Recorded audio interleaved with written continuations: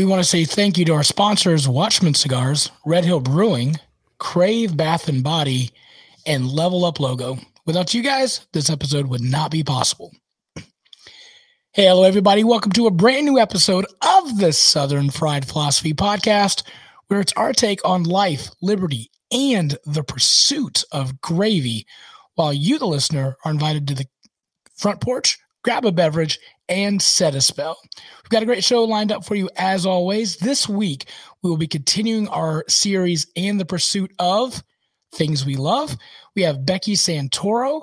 Becky is a co-founder of Foster Village, a 501c3 organization, the summer of 2018. Since then, Foster Village, Charlotte has experienced explosive growth. I'm sure we'll talk about explosive growth on the show, but we are excited to have her on the show.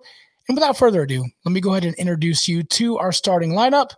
We got Aaron on the show. Hello. Producer Brian. Hey, hey, hey. And I, of course, be your illustrious host, Biggin. And how about you? Ryan is off on assignment doing something that we have not asked him to do. So I don't know what he's doing. Producer Brian, where can people find us on those socials? Well, if you go to google.com and you search for Best Southern Podcast and then hit the next button about 100 times, you might find us. But if you don't have the time and patience for that, go to sfpradio.com where you can see all of the great things we're doing here, all the fun stuff. You can link to all of our social accounts, Facebook, Twitter, Instagram, Twitch, TikTok, whatever, you name it, whatever the next thing that's going to happen, we'll be there too. You can always go to youtube.com/Southern Fried Philosophy to see any video content. We have a great video up there, but if you want to know how to make biscuits and gravy, we partnered with Jim Purvis, the bearded home cook, for that. That was a lot of fun. By the way, we're number 3. If you type in Best Southern Podcast, we're 3. We're number 3 on Google? 3. Wow. Wait, which way? I feel like a weatherman. Okay. I gotta go. Okay. All right. Wait. This is the other way. I didn't actually do the research on that. There we are. See the logo at the very bottom? I see it. Right there. Yeah. Right. Podcast series. We're 3. Wow. Southern Fried True Crime is number 1, and then Southern Mysteries Podcast. So we've got some work to do, ladies and gentlemen. I'm going to verify your results real quick, just because. All right. I think you might have doctored that real quick. I just did it. Well, we're going to announce our funniest voicemail winner, the winner of $20. You clearly, folks, don't move the needle for money, or the noodle. I don't know what I could do to make you guys get money, but we tried our very best. Anyway, our funniest voicemail has to go to default to Lee because he left 3. We only played 1. So I guess he gets $20. Y'all, seriously, what do I need to do to give you guys to... Well, Sketch left the joke that you didn't get. I thought that was pretty funny, but, Yeah. I mean, just for hard work, I think Lee should, because he did 3. He put the time and effort in, for sure. Yeah, he put in the work, the effort, which means just leaving a voicemail for $20. I mean, y'all, do you realize if there was a contest and I could do something for $20, what that would be? Like, I would take a picture of me, like, almost naked and post it online for $20. For $20? $20. All right. You heard it here first, guys. What would you guys do for $20? What's the maximum thing you would do for $20? Oh, I would eat at Burger King for $20. Would that cover your meal and the $20? No, you need to get. I'm not paying for it, and like someone else has to buy it and give me $20. Aaron, why the hate on Burger King? I kind of like Burger King. It's a mutual dislike, I promise you. Oh man. Aaron, what's the most or the least thing that you would do for $20?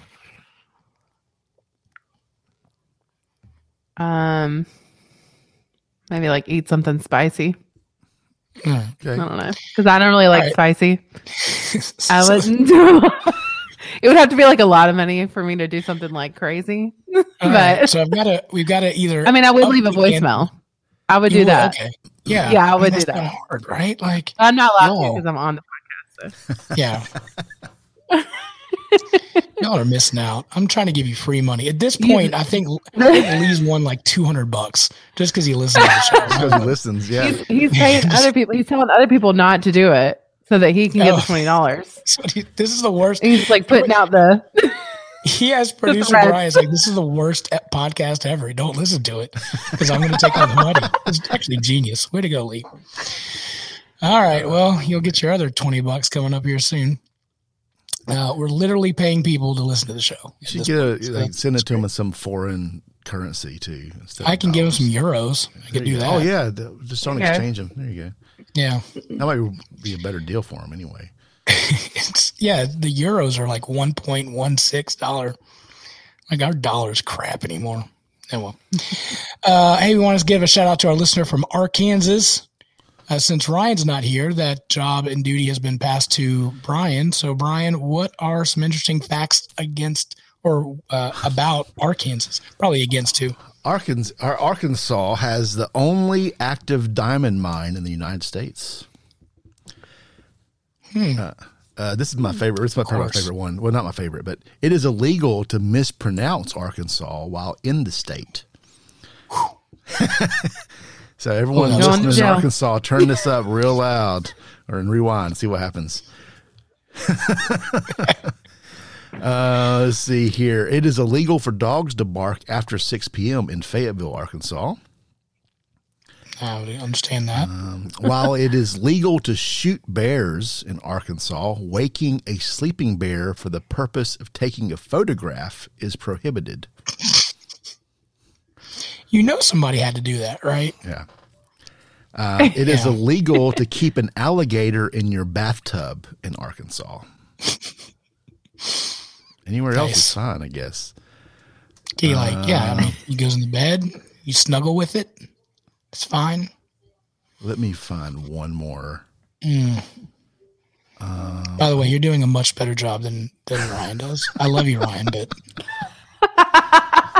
I'm trying to find another good one. They have a Bigfoot there, known as the Boggy Creek Monster. Oh, yeah. He's said to be 7 feet tall, hairy all over, and kills chicken, cattle, dogs, and livestock. I hate to break this to you. Isn't Ryan also in Arkansas? He was in Alabama last we checked. Oh, okay. That's right. He could be there by now, I'm sure. He could be. Maybe he's a bog monster. He's not 7 feet tall. That's the only problem. You're right. And he smells good. The bog monster probably doesn't smell good. I would think. Well, they can probably fix that with some Crave Bath and Body products, right? Exactly. Cha-ching. Just lay some out, buy your cattle and see if the bog monster needs some. Oh, man. Aaron, do you believe in monsters or aliens? Yes and no. Okay. Which one do you... I'm going to say no. Okay. But then, who was it? The Pentagon or something came out and was like, there are aliens. So then I was like, is it real? So I don't know.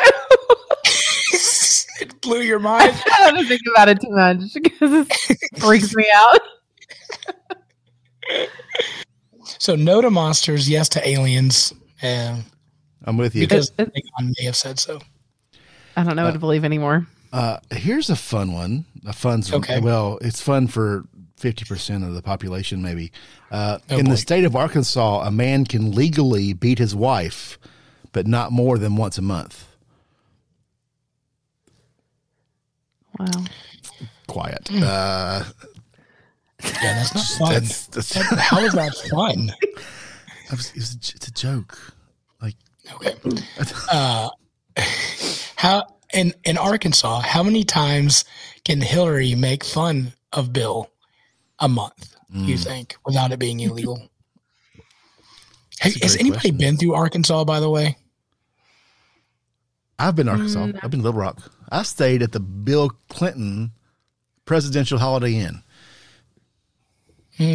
Yep. How was that experience? That's where I had my first bourbon, actually, in that hotel. Okay. So fond memories. Fond memories. I mean, memories is loose there, but I was there. You had your first and multiple bourbons. It sounds like that. First 4 bourbons and that. Guys, I look, whoever's listening in Arkansas, I love you. I'm not trying to put you down, but your state is god awful. It is the worst to drive through. I'm sure that if you live there, you'll agree. When we lived in Texas, driving from Kentucky to Texas, Arkansas was the worst. It was like Georgia, but with nothing there. You know how long Georgia takes to drive through if you're going straight through? It's like that, but there's literally nothing there. And then there's a Bentonville, Arkansas, Little Rock, but then nothing else in the entire state. Have you driven through Indiana? Yes, it's worse than Indiana. Okay, much worse than Indiana. Just make sure. I heard Nebraska is actually the worst, but I've never been that far out. So at least in Nebraska, you can let her eat and let her go as fast as you want, but not in Arkansas. Nope. All right, I got I'm last one. Arkansas. All right, last one. In Little Rock, no person shall sound the horn on a vehicle at any place where cold drinks or sandwiches are served after 9 p.m. Very specific. Who is coming up with these? I just need to know. Seriously. Is it the subway outside of some gas station, in Arkansas? There's good old boy stuff going on there in Arkansas then, if that's the case. All right. So I'm going to ask you guys like I ask you every week, brought to you by Crave Bath & Body. How you be doing? I'm going to go to Brian first. Brian, how you be doing? I'm doing pretty good. We took our kids snow tubing this weekend. Mm-hmm. Okay. You ever been just got on an inner tube and just slid down a hill for no reason? Yep. Ever paid money to do it? No. I made the church pay it. Yeah. It was a good time. I really enjoyed it. It was super cold, which helps with that. Because if you've ever been skiing in North Carolina, we don't get a ton of snow, so you have to wait till it's cold so they can make snow. So you can pretend like you're skiing, because it's not the same as the real stuff. I don't care how they do it, but yeah. So a busy weekend. It was really tiring. I forgot my CPAP, so no one got any sleep. Oh no! Oh no! That's the worst, right? No, that is. I didn't sleep, and no one else slept because, well, do you snore? You might say that.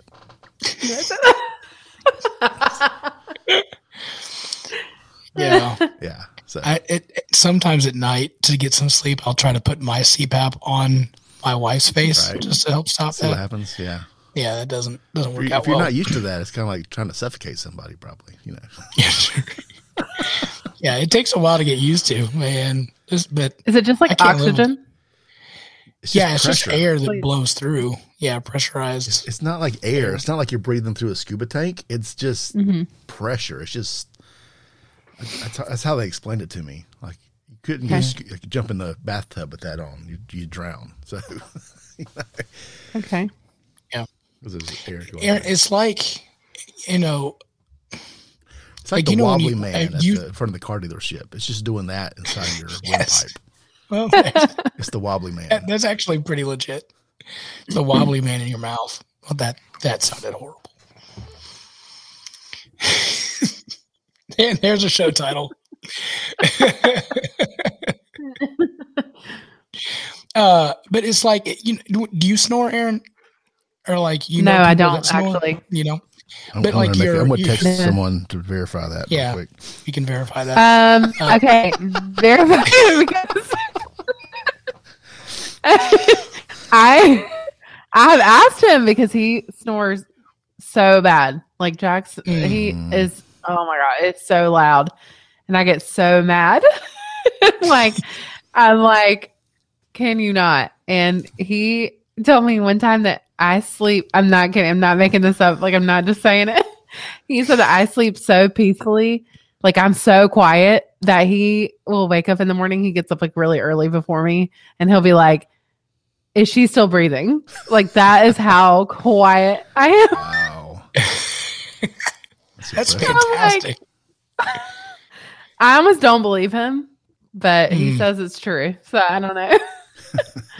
So I've got an extra CPAP. We'll just give it to Jack, and then that'll make him stop snoring. Oh, yeah. We'll honestly, that'd be great. Yeah. I hate it. Yeah. So, Aaron, how you been doing? I'm good. I had a good weekend. I had the whole weekend off from work. Ooh, it was great. Nice. I didn't. Jack was out of town last week a little bit, so he was gone for like 4 days, and he's never been gone that long. Wow. Oh no, he doesn't go out of town for work like ever. So he was gone for like 4 days, and that was crazy. And I was like, weird. And then I was like, I don't know if people do this. This is weird. But he got back Thursday, and then we had a good weekend. We just like hung out, and we didn't get to see each other on Valentine's Day, so we kind of went to dinner, and then just like, made up for that. So. And, made up for that. Had some hello time. That's what we say on the show. Just had some hello time. Well done, Jack. No comment. Yeah, sure. I got you. Big and how you doing? I'm oh God bless a bear. Well, here's the thing. If you're listening to the show, in 24 hours, I'm going to be on a plane going to Italy. If you're, so you're going to release this. We're pre-recording this. I'm going to let that pre-recording out of the bag. So 24 there. hours now of the recording, I'll be on a plane. Yeah. When you hear this episode, I'll be 24 hours getting ready to get on a plane from Italy. And 24 hours ago, I did not know if at all we were going to Italy. I had massive, what did we say earlier? The Foster Village had explosive growth. I had explosive growth coming up the downstairs and a little bit of the upstairs. Oh. From Monday until today, or yesterday, it was pretty bad. Like Jess and I both felt horrible. It was miserable. So it's been a long weekend. We were like texting our travel planner, like, hey, what's the idea if we have to like bail out of this thing? And it was a lot of money, and we probably wouldn't make the trip again, and all this kind of stuff. So I called my doctor, and she said, go take some probiotics. Took some probiotics. A little bit later, feeling much better. So we're back on the going to Italy track, but it has been a disastrous week at this point. We haven't backed yet. I've thrown stuff in a bag, but I don't know if it's right or not. We get on a flight at 5. We have to leave here at 2:45, so we may or may not have stuff. PM? PM. Yeah, okay. PM. That's important. So that's in my head, I'm branding this as Biggin's European Vacation, kind of like National Lampoon style. Like sure. With the big yellow letters. Yes. So I can't wait to hear. It's mainly going to be, everybody's like, take pictures. Oh, fine, I'll take pictures. But it's mainly, I feel like, going to be in the back of, like, it's going to be the door of the bathroom, really, is all you're going to see. Oh. So we should see. We'll see. Because someday, we'll see. I'm just so here. It optimistic. Is. I'm petrified of this 10-hour flight. Like, I'm so scared of being on this plane. It's gonna be miserable. And I have no bidet, so there's no bidet on the plane. So. Oh, you got that half ply toilet paper on there, though. Oh, that'll work out well. Yeah, let me tell you that. Jeez Louise. So, anyway, next week we have Jim Purvis. So he is the bearded home cook. He will be taking my stead. So he will be on the show. You guys can talk food, all that fun stuff. So that'll be good. Let me ask you guys this question. Was there any backlash from your spouses from last week's episode? Was there any argumentative things afterwards? No.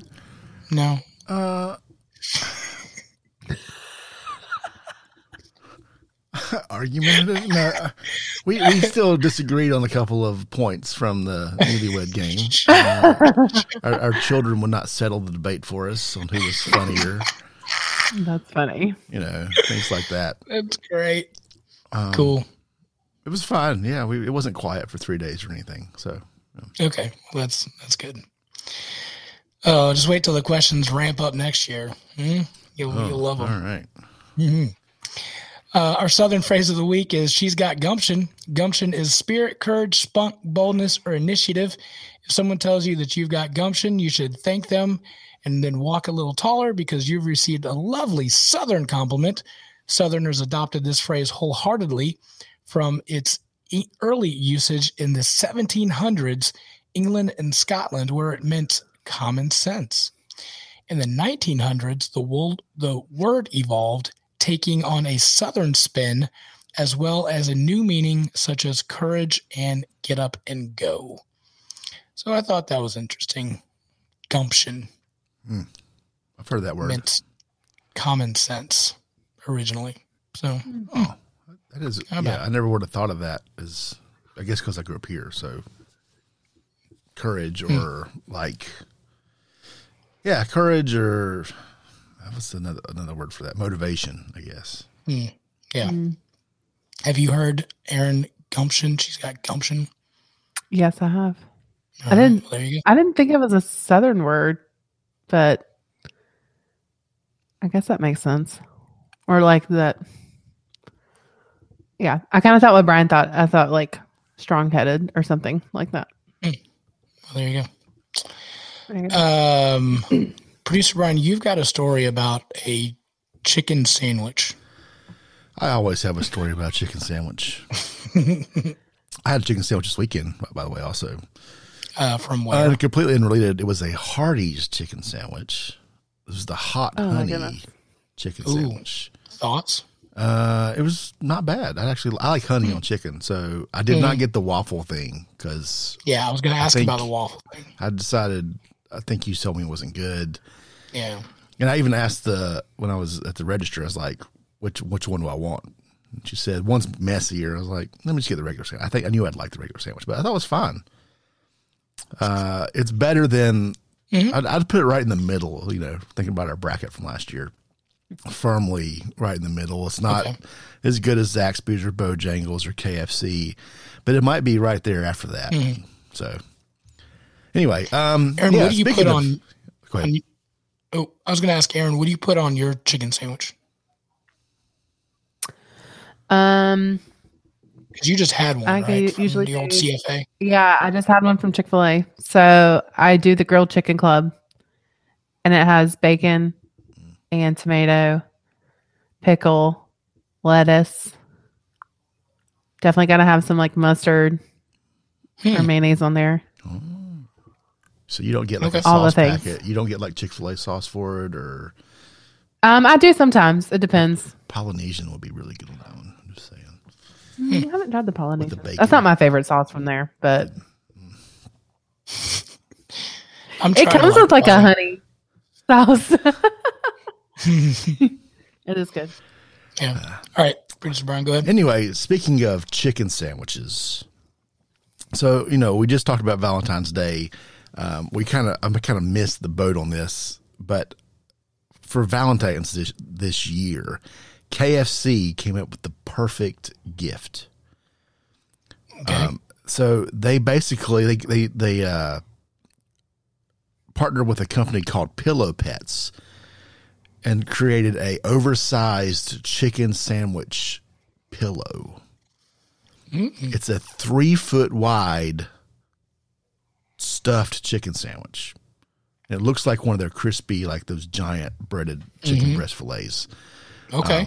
The pictures, they make the guy in the picture look like the Hamburglar. Remember the Hamburglar from from the old McDonald's commercials? It's basically a chicken sandwich with a head, is what the guy. It says it looks so lifelike that when you squeeze it, you expect to smell the 11 herbs and spices.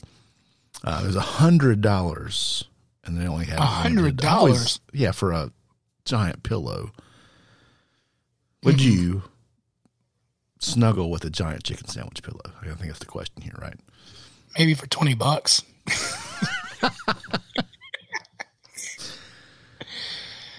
Oh yeah. Like, I mean, if you gave it to me, but I'm not paying $100 for it. That's insane. Yeah. I mean, I love chicken sandwiches, but I don't know that I would take it. Not a KFC chicken sandwich anyway. Maybe I mean, you don't get to eat the sandwich anyway, so what does it matter? If it smelled like a chicken sandwich, I might be a little more likely, you know. Yeah. I don't know. Like my wife, she got this stuff from one of our foster kids, and you spray it on there to make it. It's like lavender to help you sleep and whatnot. The problem is it also smells a whole lot like the pooperée. The pooperée. Potpourri? Right? It's not poop. It's not potpourri. You spray that one. The one you spray toilet. In the yeah, that one. I think it's potpourri. Yeah, I'm familiar. Yeah, but it smells so much like it. I'm like, I don't. Not that it's a horrible smell, but it's a very unique smell. Mm-hmm. So I don't want that on my pillow at night. How's that? Right. And so this was KFC, you said, that did this? Yeah, it was KFC was the one that partnered with it. Yep. So earlier I asked Erin, which looks like she dropped, if she believed in aliens or Bigfoot. One thing that I would also maybe add to the list of things that are so rare that you question yourself is does Chick-fil-A ever mess up? And so while we're talking about chicken nugget or chicken sandwiches, it came to my memory that this past week we tried to go to Chick-fil-A. We went to Chick-fil-A and we came home and I ordered the chicken noodle soup because that's all my wife wanted was the noodle soup. Mm-hmm. And then, and chicken nuggets for small batch. So I, get the stuff, get in the car, head home, blah, blah, blah. Get home. She opens the bag. It's chicken tortilla soup. She didn't want the tortilla soup. She wanted the noodle soup. Fine. And then while we're, I'm trying to choke down a chicken sandwich that I had, she's like, these nuggets are bad. So, like, how in the world does Chick-fil-A mess up an order so much and like have burnt chicken nuggets? And I smelled them. They smelled bad. Wow. So I had to eat my chicken sandwich, run back to the store, and they said, hey, our chicken nuggets are bad. We don't know what's going on with them. Oh. I mean, that's from a Chick-fil-A. I've never had bad food. Bad food at Chick-fil-A, it's comparable to aliens and monsters because it's so rare that it happens. It's the end times. You're like, what in the world? Yeah. It's like a Chick-fil-A screwed it up. I mean, I've had a rude people at Chick-fil-A. And by rude, I mean they didn't say my pleasure. They just kind of, they were fed up with my inability to use a credit card machine. And still didn't say, anyway, didn't say my pleasure. And then, like this weekend, everyone got mac and cheese pretty much with their meals, but there was no forks or straws in the bag. And is it one of those new Chick-fil-A's where they have like a door? Like there's no drive-through. It's like have you seen the ones where there's like a sliding door and like a whole person walks out? They're not like reaching over, dropping stuff on the ground. What? Whoa. Yeah. Wow. That's weird. It's real. It's like a grocery store sliding door, only a small version. Like in some of the newer stores. It's really interesting. Yeah. Interesting. I do wonder how COVID is going to change like the drive-through process. It's going to be interesting. And then especially having such a big footprint, will they just go to drive-through only? Yeah. Well, more stores do like that Central Park style, where it's just like just like double drive-through and there's no, or Sonic was almost like that. I guess a drive-in, but yeah. Anyway. So no errors with your order, Erin, from Chick-fil-A today. Everything tasted good. It was really good. All right. Well, there you go. All right, guys. So we're going to go ahead and bring in our guests. We actually got a double header this week. You guys may not completely know. Well, we've got with us Becky Santoro and her husband, Tony. They're going to talk to us mainly about Foster Village, but there's something else that we'll get into that I'm really excited about. Becky, you've been on the show with us before, but we are in our series of things that we love, and we always want to bring up to our audience and to all of our folks, the things that we love are fostering and adoption, and we absolutely love Foster Village of Charlotte, and you guys do such a phenomenal job with that process. But it didn't just poof and then appear. Tell us your story, and how did the foster adoption process, how did that whole thing begin for you guys? Yeah, thanks for having us back. So Tony and I became foster parents in 2016, and it came about just mainly because we had experience as teachers in the classroom, or some of our children had spent in the foster care system, and we'd had family members over the years that had done foster care. So foster care was very much, kind of in our realm of possibilities.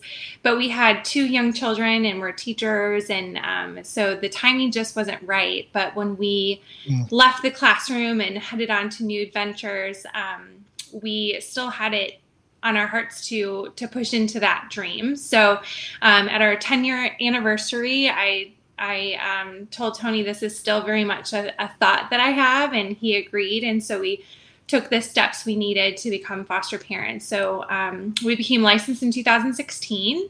An hour after we got fully licensed, we were called for our first placement. And wow. It was very fast.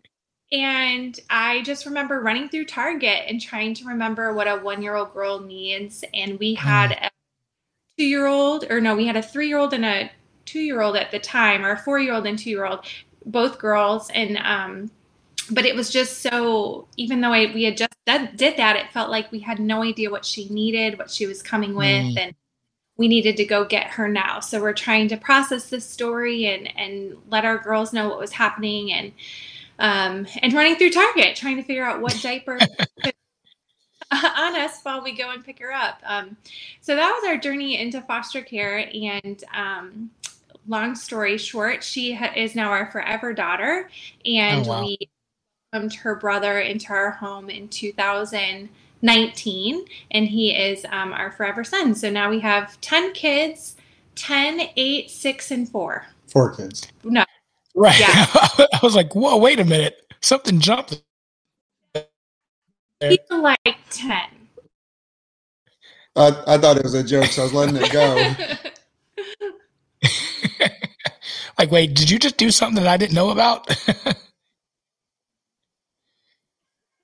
No, just the 4 that feel like 10, especially during the pandemic. Sure. Absolutely.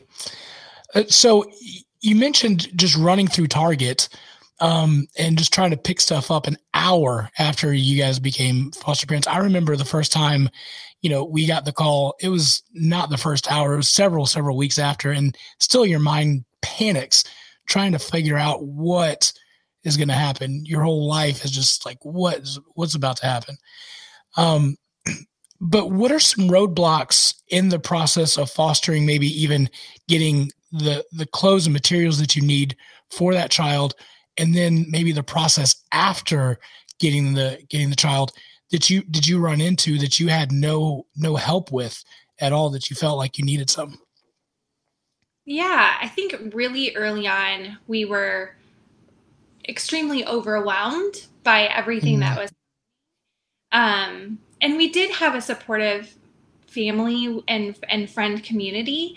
And I think we thought that was going to, sustain us and be our village. And so the roadblock was really internal, that we realized we don't know anyone else that's fostering. And this is really difficult for people that haven't experienced this type of life. And so it was hard to relate to people. And it was also difficult for well-intended family and friends that were asking us questions that were actually really emotionally draining at the time. And so we didn't have a fostering community. So that was really the biggest roadblock that we had. And of course, there were other things that came along with it that were challenges, like, shared parenting and learning about the court system and how to navigate, advocating for her needs. But really, it was just lack of a sounding board and really knowing, can I say this to my social worker? Am I going to somehow offend someone if I ask this question that we have? And so those were really early on some red flags, and honestly, the potential of the start of Foster Village, where it was those roadblocks saying we actually need people that have done this before or are doing this with us so that we can kind of support them. Yeah, that's perfect. Because I know it's been such a help and support to have that community as well to go to, and people that you meet in that community and like, hey, how do I do this, or what's going on with that? And so yeah, definitely understand that. So through the process and journey, what was the tipping point that you said, enough's enough, we're not getting enough support, I'm going to do my own thing and make this thing happen? Yeah, I think so like anything, we took to social media and Facebook. We wrote Charlotte and foster care in it, and up popped this little community. And what we didn't know was that was one of the other co-founders of Foster Village Charlotte that was also looking for and also needing support, and a single mom with 2 kids. And then another co-founder popped in and found us, who had 5 girls under the age of 5. And so really the tipping point was finding just a few people and noticing that we weren't alone, but that everyone was asking the same questions and needing that support. And so it was like, I kind of thought it was our problem, it was like, oh, we don't know how to activate our community more, or maybe this is just how it is in foster care when you choose to foster, that you feel different from people, or you feel isolated in a way. But then meeting just a few people just really was that aha moment of, oh, there's something here to this community factor that is missing in our community. And so that was really the tipping point, was meeting other people. And we just started really organically going to the library or the park and posting foster care in Charlotte and seeing who could find us. And it started with just a few families, and then started to grow and grow and grow from there. And then we started kind of researching the network and asking our social worker and our agency, just, is there something like this in Charlotte where people can come together? Is there a list of foster parents in our community that we can pull from, and we can, invite them into these groups? And everyone was saying the same thing. No, you can't have a list. We're all licensed through different agencies, and no one talks to each other. And just saying, like, we could do that better. Like, we should be able to do that better. So those were some of the tipping points. But then I think I'll always go back to a neighbor that we didn't know well, but had lived down the road from us. And there was a little boy that always came and played in our yard after school. And he was just a sweet kid in the late elementary, early middle school ages, and swinging on our tree and stuff. And one day he said, I'm not going to be here anymore. And I was like, oh, y'all moving? What's going on? And he was like, no, I'm a foster kid, and I'm getting adopted. I'm moving to Raleigh. And I just was like, this whole time there was a foster parent on my street while we're over here struggling, trying to figure out how to do the ins and outs of the system. And because we were licensed through different agencies, there really wasn't an opportunity to even know we both were doing this. And we don't have, we don't wear a shirt that says I'm a foster parent, right?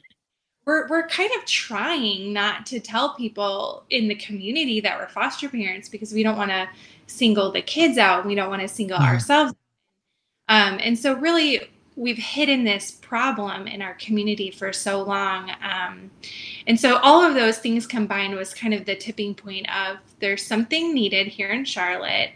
While I would love for someone else to make it, because we're still very much in the trenches of foster care and with little children and a business and all the things, I think it has to be us, because if it's not, I don't know what this will look like in a couple of years. Yeah. And so we researched some communities that were doing it well and stumbled upon Austin, Texas, Foster Village Austin. And I just booked a plane ticket one day and got real bold and said, she could just say no, but I'm going to ask her if she'll meet with me. And my fallback was that my sister lived in Austin, so I could see her. And just sat down and said, can I ask you what made you start it? Much like your questions, what was your tipping point, or what were your roadblocks? And she was like, "You're me." A couple years ago. And so let's just start talking, and I don't want to do more sites, but I'm intrigued by this idea of other foster parents doing it in their community. And so probably 6 months after that is when we got the blessing from her to kind of launch and try it, and have been doing it ever since. Wow. And some people may not understand the agency part that you were going through. So can you maybe explain that a little bit? Yeah. So different states do it differently, but in North Carolina, we have the option to be licensed straight with your county or with private agencies that potentially could be open to serving lots of different counties. And there's pros and cons to that. And I think everybody needs to make the decision that's best for their family. But in doing so, private agencies can pull from whatever counties they have that contract with. So a Mecklenburg County family could have a kid from Gaston County, or could have a kid from Wake County. Or you can get licensed straight through the county, and then you'll only have Met County kids that come into care. And so it really just depends on the needs of the children, the size of the agency, and what the needs are at the time. But what counties like to do is see if anyone in their county that's licensed with them can take in a child. And then when all of their options are depleted, they go to their private agency partners and ask who can take in these kids or this child. And so, it gives our city more choices for sure, but then it also creates this system of unintentional or intentional competition of who licensed where and how many kids are placed with this agency versus this agency. And then it makes that competition against foster parents too, of which agencies are doing right by their foster parents in whatever terms those are. So in our area, there's around 16 different agencies that can license families here, and then our county. And just no one was talking to each other. It was just not a system that would have anybody, getting to know each other. One of the things I do love, there's multiple things, but one of the things is you guys don't have to worry about the red tape. You can travel in and out of different agencies or different, organizations and not be tied in or looped to just one particular one. So after you met the person in Austin, you guys launched Foster Village. How has it changed from when you first started to where you guys are at now? So much. So we launched the summer of 2018, very grassroots, very volunteer based, and really just, that community driven sort of way, which we continue to do. We show up on doorsteps with welcome packs when kids first come into care. But pretty early on, and we're a dot connector. We like to be the resource hub of sorts of we'll do the research for you so you don't have to, and we'll connect the dots. We don't want to recreate anything. But I think something that has changed for us over the years from when we started is first the ongoing emotional support and educational support that we provide foster parents. Mm-hmm. Now we have someone on our team that's an LCSW, so it just helps us to be a little bit more cognitive of, the supports that we give our foster families, where they can, schedule a one-on-one with her or have support groups or have trainings. And then we have our resource center, which is really our hub. Mm-hmm. Where prior to the pandemic, we were using that for our support groups. And now we still have our welcome packs there and serves as our volunteer hub. But we use it for a more dignified option for our visitations in our community. So, so much has changed. I mean, I'm so grateful that the life of Charlotte looks different now. But we're definitely more centered on education and emotional support than we were when we first started, when we were first trying to find each other and build that community. Yeah, and that's so huge to have that. We've attended some of the classes you guys have done, and they're very beneficial and helpful, and so they're great. And to have that support is unmatched. So thank you guys so much for that. What are some stories that have changed your life, or what are some of the stories that have just really impacted you? And Tony, if you could answer maybe one story as well that has touched you so much. Yeah, I'll go first. So when the pandemic hit, everyone was struggling. We kind of had that unique opportunity for that first 2 weeks or so where humanity all came together and loved each other well. But we all experienced isolation, and it was like, okay, now you can the people on the outside of foster care can maybe understand what some of us have maybe felt inside of it. But I think what strikes me is, what if Foster Village hadn't been there during the pandemic, and what would for our foster parents to have navigated that? And it's a really scary reality. The great part about what we had built was we were front and center to be able to advocate for the needs of our foster parents. And so, I'm emailing people high up in Mecklenburg County asking, what's your plan? Because a bunch of people are struggling, and visitations went virtual, and courts stopped, and permanency halted, and people are all of a sudden teachers in their homes and also therapists, and it was not something that was going to be sustainable. Sure. And I was grateful that they trusted us to have the central voice of the community and to know what they needed. And so right away we were starting to talk with a bigger entity of the YMCA, trying to figure out what are some options to help with this, and applied for some grant funding that allowed for kids to get tutors and for families to have some childcare options when those things became available again. So those are the things that I'm grateful for, that, no one wants to live through a pandemic. Sure. This was a kind of a marginalized group of people, for lack of a better term. Foster parents are kind of hidden away in kinship families and biological families, and someone had to say, what about them? What are we going to do about them? Because what we wanted was a bunch of kids to have to be displaced again and to go somewhere else. So that was kind of my big moment of, I'm so glad we're doing this work. It's hard, but I'm so glad that we're doing it. And then I'll say that the Foster Parent Bill of Rights that passed in September was something that had been on our bucket list before we started Foster Village. Was we really need to, every county does it different, and every agency follows their own set of rules, and we need some standard in print reality, for our foster parents and kinship parents to point back to and say, no, I'm allowed to do this. I should have access to.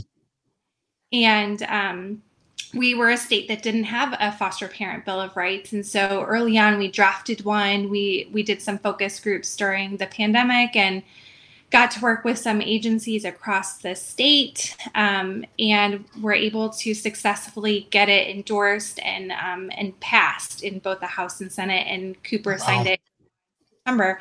And a foster parent emailed me a couple weeks ago that said, I've been a foster parent for a couple years now, and this was the first time that the judge said, because of this new bill, I am required to ask you, do you have anything to say? And that was one of the things that we had written in there, that foster parents have a right to speak in court. And so those are my two defining moments, I would say, with Foster Village. Sure. That's awesome. Yeah. What about you, Tony? Yeah, I would go back into the pandemic pivot. I wasn't deeply involved with this as you did this.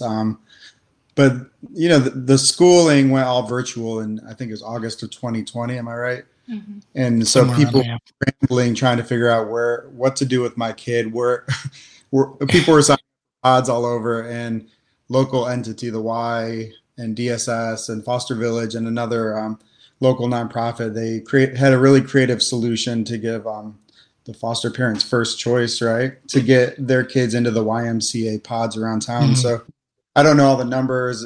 Obviously, Becky and all the team were a part of that, but that was cool to see that solution happen because of this network of organizations working together. And hundreds of families, right? Hundreds of families got to take part in that. And that's great. That was cool for me to see from the outside. But experience wise, I personally really enjoy when we all get together. So I back fondly of our Charlotte Knights game. This was pre-pandemic, but I believe Charlotte Knights donated the tickets, but maybe 100 tickets, and Foster Village coordinated however many families to show up, and we all met in Romere Bearden Park. And here we were, probably 15 to 20 families hanging out, kids running all over the place with each other.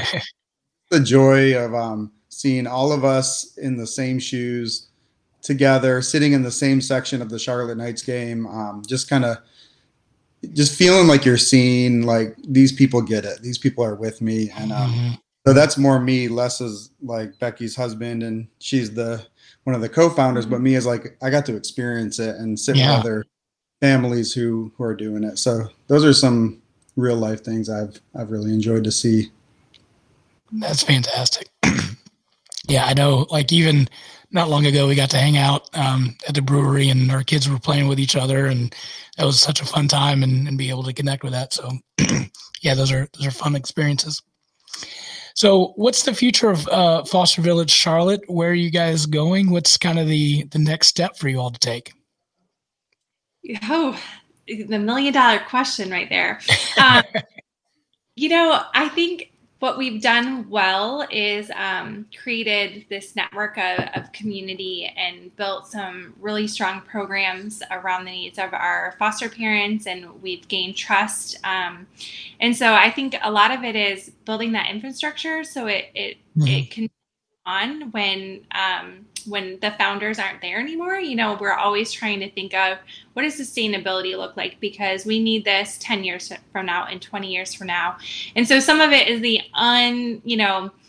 it's not as fun work, but it's important work to have business plans and to, think through foundations that understand our vision and want to support us so that we can have not just part-time staff, but full-time staff. But I think our biggest dream right now is a bigger facility. We've really missed being able to be together in easier ways than having to kind of, be partnered up with lots of places around the city. We would really like to have a hub where kids are coming often, whether they're there to get services or speech services through a different entity, but they're also here because their foster parents come to a support group, and so it's a familiar space. And so that's kind of on our big plan right now, is that we hope for a bigger facility that maybe we can partner with some other like-minded organizations or businesses that would typically see kids in care and be able to do that a little bit more holistically. And we're still all about building the village for the entire, group that surrounds a child, and that includes the birth families. And really are working hard to gain partnerships and have some good research and good connections with exploring how do we wrap around our birth families just as we do our foster parents and our kinship parents.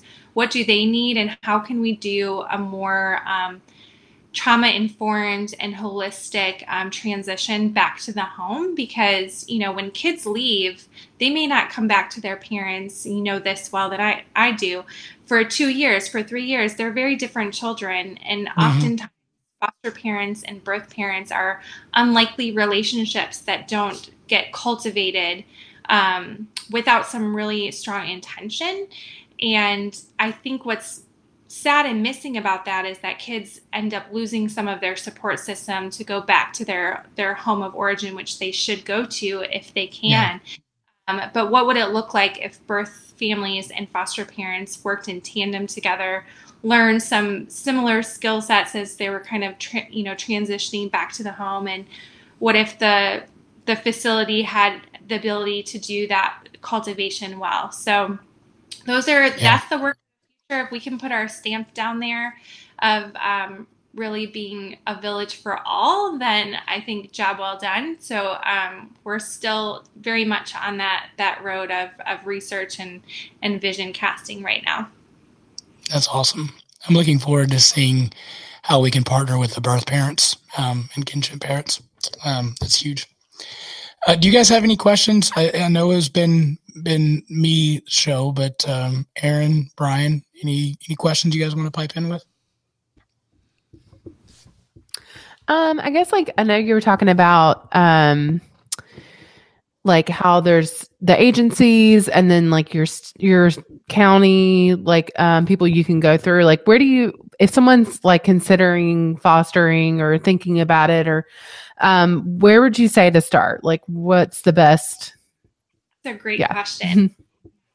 Some agencies that hold orientation, so you can kind of go and get a little taste for how they do things. But I think, coming to our website, you can click on our frequently asked questions, and we have a document there of kind of what are some big questions that people have about foster care and how can we help you. And just like JT said earlier, we don't have the red tape and we don't have any allegiance to one or the other, but we are watching. And so there are a couple of agencies that we would probably, say better than others right now of who we think is really caring for their foster parents well. So, get to know our community a little bit and asking those questions. Sometimes those things surface, but everyone's different. Everyone's family is different, but for sure going to our website, fostervillagecharlotte.org.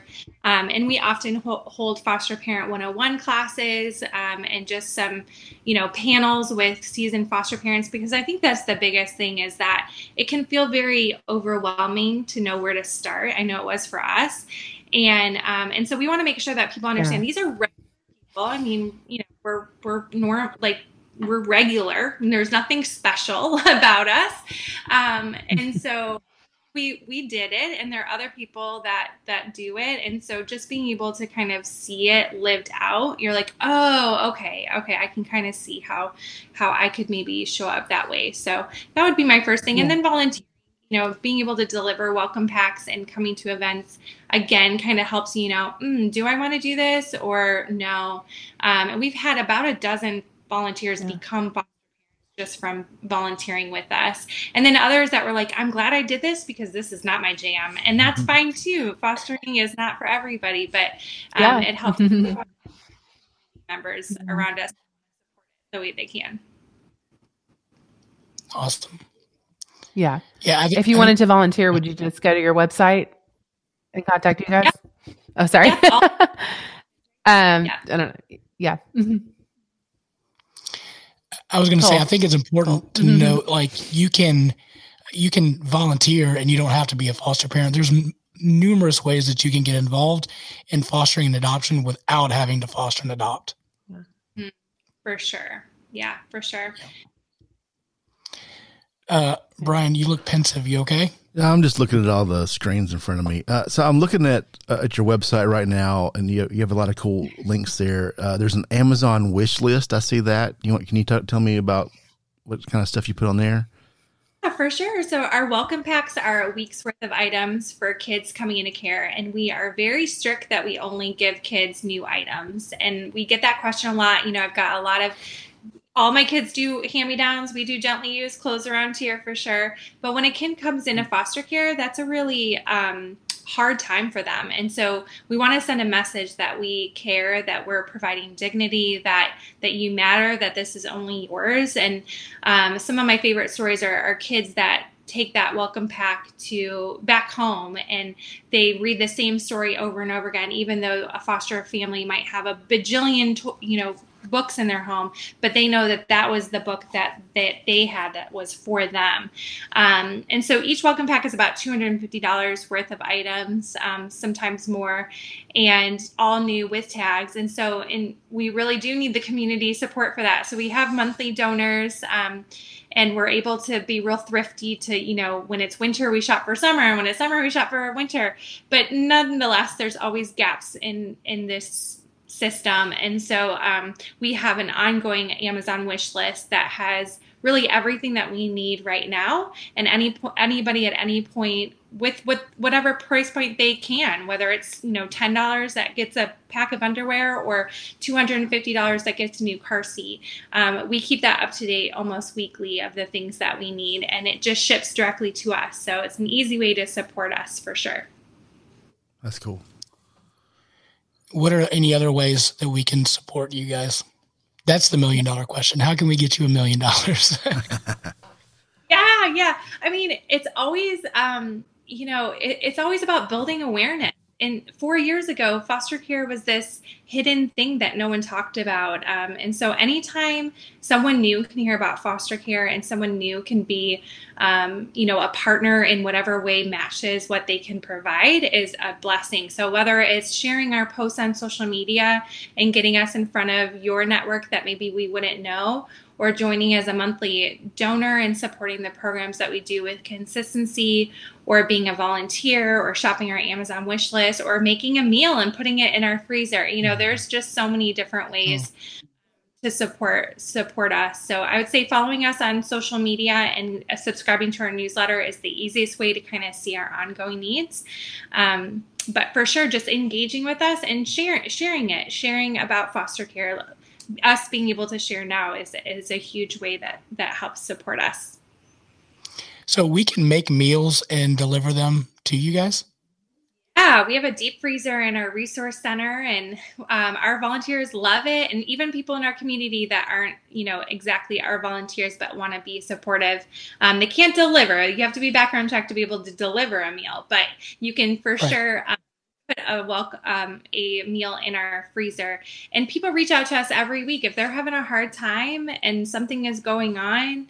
They'll email us and say, hey, do you think I can grab a meal? And, just to not have to have dinner is just, it's so nice. And when we do welcome packs, we always send meals if they ask for it too. So it's just something that we can do that's super simple, super easy. You can get your friends together and make some lasagnas or do it by yourself. And it's a huge way for us to just send a love letter out to our community that takes on this big, brave love and this risk of having kids in their home. And, it's just a way to say thank you. Producer Brian, I think we need to make some pork butts. That's exactly what I was thinking. I need to throw an extra butt on there and take about 10 pounds down. Perfect. Put some fixings together, get in that freezer. There we go. We'll make it happen, Captain. Love it. All right. So Tony, you've been hanging out. Speaking about smoking meats, most guys, when they get our age, will either smoke meat or craft beer or do something. There's something like World War II history, right? That's the other choice. World War II history. But you decided to do something different. What was your hobby, or was your hobby that became your passion? Yeah, so we've always really enjoyed coffee. So not necessarily like the hip trendy coffee, but just like the experience of a warm cup of coffee with our meal and enjoying it together. So when we were teachers still here in Charlotte schools, I found on YouTube that you can buy green raw coffee beans, put them in an air popcorn popper, and you could turn them brown, like the ones you buy in the store. So it's called roasting coffee. And so I did that. I plugged it in the kitchen and did that, smoked up our house, and loved it. It was super exciting and addicting, and we are now a decade into it, and it is no longer a hobby at all. I bet that smelled great at first, right? It does. It has a unique smell to it. Yeah, so a coffee bean is an agricultural product. So as you start roasting it, it starts with like a grassy, bread-like smell, and then it kind of turns into more of like a darker, roasty smell, and the smoke starts coming out. And it's definitely a process. Wow. Absolutely. You don't hear that most often. I decided to start roasting coffee. That's amazing. I don't understand, what are the different blends? Like, tell us about like what makes the coffees different. Yeah, so coffee is similar to wine. It's similar to grapes, and how wherever you find them in the world, where they grow, their elevation, the climate that they're in, the soil that they grow in, the vegetation they grow around, all of those things have a big impact on the final product. So every coffee bean that I buy is different than the other one. So it could be, I could buy 6 different Colombian coffee beans from the country of Colombia, and they can all be very, very drastically different based on where they were grown, all those things I just talked about, as well as how the farmer harvested them to get them dry and in the bag to me. But what makes them different is the country. So obviously every country within like the coffee belt, which is about 20 degrees north and south of the equator, has the ability to grow coffee. And so all these different countries have different climates and different soil and different everything. So that's one of the differentiators. And then the farmers all have the ability to process it differently, and that makes a difference. So that's the difference with what I buy. So when I buy those different countries, but then there's the blending that you mentioned. That's where we just take Ethiopian coffee and a Brazil coffee and we mix them together because they each have their own characteristics, and together they're better, or they make a different product. So that's what a blend is. It's literally combining 2 different coffees together. Okay. And this became such a passion for you that you have your own business now, and you make your own coffee, sell it, all that kind of stuff, right? So tell us about Enderley Coffee. Sure. Yeah. So we, Becky and I moved to Enderley Park neighborhood in 2007. It's on the west side of Charlotte, and we've been here for 15 years now. It's our home. It's where our roots are. And so when we started the company, well, the hobby, which turned into a company, we were going through different opportunities for names, and we just thought it'd be cool to kind of pay respect to like where we are. And we named it Enderley Coffee, with no real belief that it would become anything. It was literally me in the backyard when I would finish school day, and I'd smoke up the neighborhood and then go to my church, and friends and family were like all the people I was roasting for at the time, and just sharing it with whoever wanted it. So that's kind of what we are as Enderley Coffee. We're neighborhood focused, very community focused. We now have a coffee shop, a cafe right in the heart of our neighborhood, like right on Tuckasegee Road in Enderley Park. And then we also roast and distribute coffee all throughout our region and up and down the East Coast right now. That's fantastic. Yeah. In fact, our household is a subscriber of Enderley Coffee just because I love what you guys do. I love what you guys support. And the coffee is fantastic. So kudos to you, sir. I'm not like the wine connoisseur of coffee. Like I put so much creamer in it. You don't really know what's going on with it. So not bad. Yeah. So I do know it tastes good, and it tastes really good with my creamer. So there's that. Thank you. What makes Enderley Coffee different than if I were to go to get Maxwell House or Starburnt or whatever it is? Yeah, so it comes down to all those different things I've already spoken about a little bit. So the quality of coffee that we purchase, we buy all specialty grade coffee, which just means it's grown with a little more care and taken care of better, and it scores better. So that's one thing that differentiates us. But the roasting process, it is a science and an art in and of itself, similar to smoking butts, I'm sure. Not anyone can do it, and everyone who does it just different. And so when I roast my coffee, it's how long do I roast it? How aggressively do I add the heat and the airflow at the beginning? What temperature do I drop it out at? What color do I want it? And how does the color affect the flavor as well? So all those things are kind of the artistic expression that I put on the coffee bean when I roast it. And then you taste it. And if it was a positive result, then you can do that again. And you just keep improving, keep adding to your craft. I hear phrases like shade grown and fair trade and low acidic and that kind of stuff. Is that kind of where you guys are getting your beans from? So somewhat. We don't put a ton of emphasis on all of the labels because there's 100 of them out. Sure. And some of those organizations, if you go back and read a little research on them, they actually have done as much harm as good with the attempts of trying to do something really good.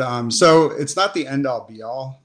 Sure. So what we try to do is find providers who we really trust and are very transparent, very ethical in how they source their coffee. And so we buy a couple of them directly from the farmers that we've met over the years. And that's really cool. We call it direct relationship instead of direct trade because direct trade is an actual organization. But like I literally went to Guatemala and got picked up from the airport from Armando. And that's the grandfather of the Leyvas family. And it's his coffee that he's been harvesting. He's the 4th generation. And that's just cool. It's very different than in a bag that just is stamped direct trade coffee. And I know that the money I'm paying his son, who is the importer here in America, it goes to their family and takes care of their community. So then the bigger importers I do buy from, they also are very, very ethical and transparent. So I can reach out for a connection back at the farm, and I can actually communicate with the people that I would like to communicate with if I desire. That's really cool. So where can people get the coffee at? And one of the things I will mention too is you can buy some of the coffee there, and part of the donations for a specific kind go to Foster Village Charlotte, right? Yeah, so we have one blend. It's the Foster Village blend. It's on our website, enderleycoffee.com. And if you go to the Buy Beans tab, it's at the top of the page for that specific reason. I want to make sure everyone sees it. So obviously you can buy through our website. We ship nationwide. If you live local in Charlotte, we actually do a home delivery service every Friday where we actually deliver baked goods from local bakeries. And so you get coffee, and I think this week I can't remember what we're doing this week, but last week we did cinnamon rolls from an amazing bakery down in Waxhaw. And then, the other thing is all of our partners. So the markets and shops around town, as well as grocery stores. We're in the local fresh markets, and we're actually in Harris Teeter's up and down the East Coast from Baltimore down to Georgia. Wow. So if you're listening to this and you're near Harris Teeter, that's one of the coolest ways to connect with this small family-owned company. That's fantastic. Wow. Can you guys deliver just a little bit north to my house? Because I'd really love some of those pastries. They can bring it to my house. What city are you I'll in? take my cut, and then I'll deliver the rest. How's that? Yeah, that's fair. Some people definitely, decide to have their order delivered to their friends. For sure, yes. We have that. During the pandemic, we had someone from Rock Hill try to meet us in a parking lot. Can we have you meet us in the parking lot of the Trader Joe's? Yeah.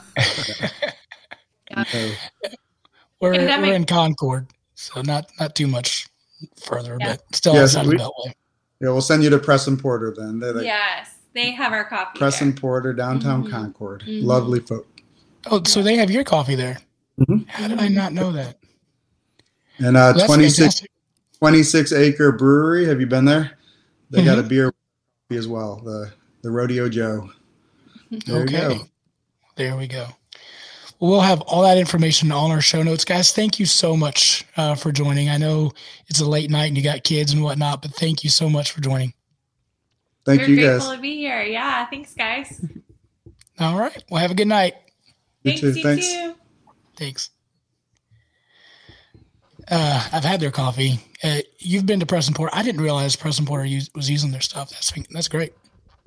I didn't know they deliver. I mean, I knew about Enderley Coffee from like friends and stuff, but I'm thinking really? I've been there once maybe. The one down on Tuckasegee. I feel like I went there. So I met someone at a meeting or something. Had no idea about the connections though. There you go. That's great. Awesome. Well, thank you guys. Any last things to wrap up?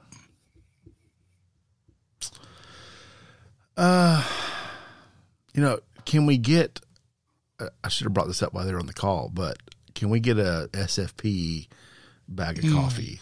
Like get a blend that goes really well with biscuits and gravy. Like carrot, you know what I mean? And then profits go to whatever, right. Foster Village, all that, We don't need to make any money off of it, but put our name on it, right? And have a really nice blend or something. We tried that with that free lunch coffee one time. That didn't work out too well. I like our chair. This feels a little better. I can drive there right now. Yeah, absolutely. Yeah. We need our listeners to get more listeners, and maybe we can make it happen. Yeah. All right, guys. Well, thank you so much for tuning in to another episode of the Southern Fried Philosophy Podcast. Next week, Jim Purvis will be on deck, and he will tell us about how to making something. We'll figure something but it's out, going to be delicious. It's going to be good. You'll be hungry at the end of it. I'll tell you that much. I have no doubt about that. So I'll see you guys in a couple weeks. I'll miss you all, but thank you guys again for tuning in. And as always, keep looking up.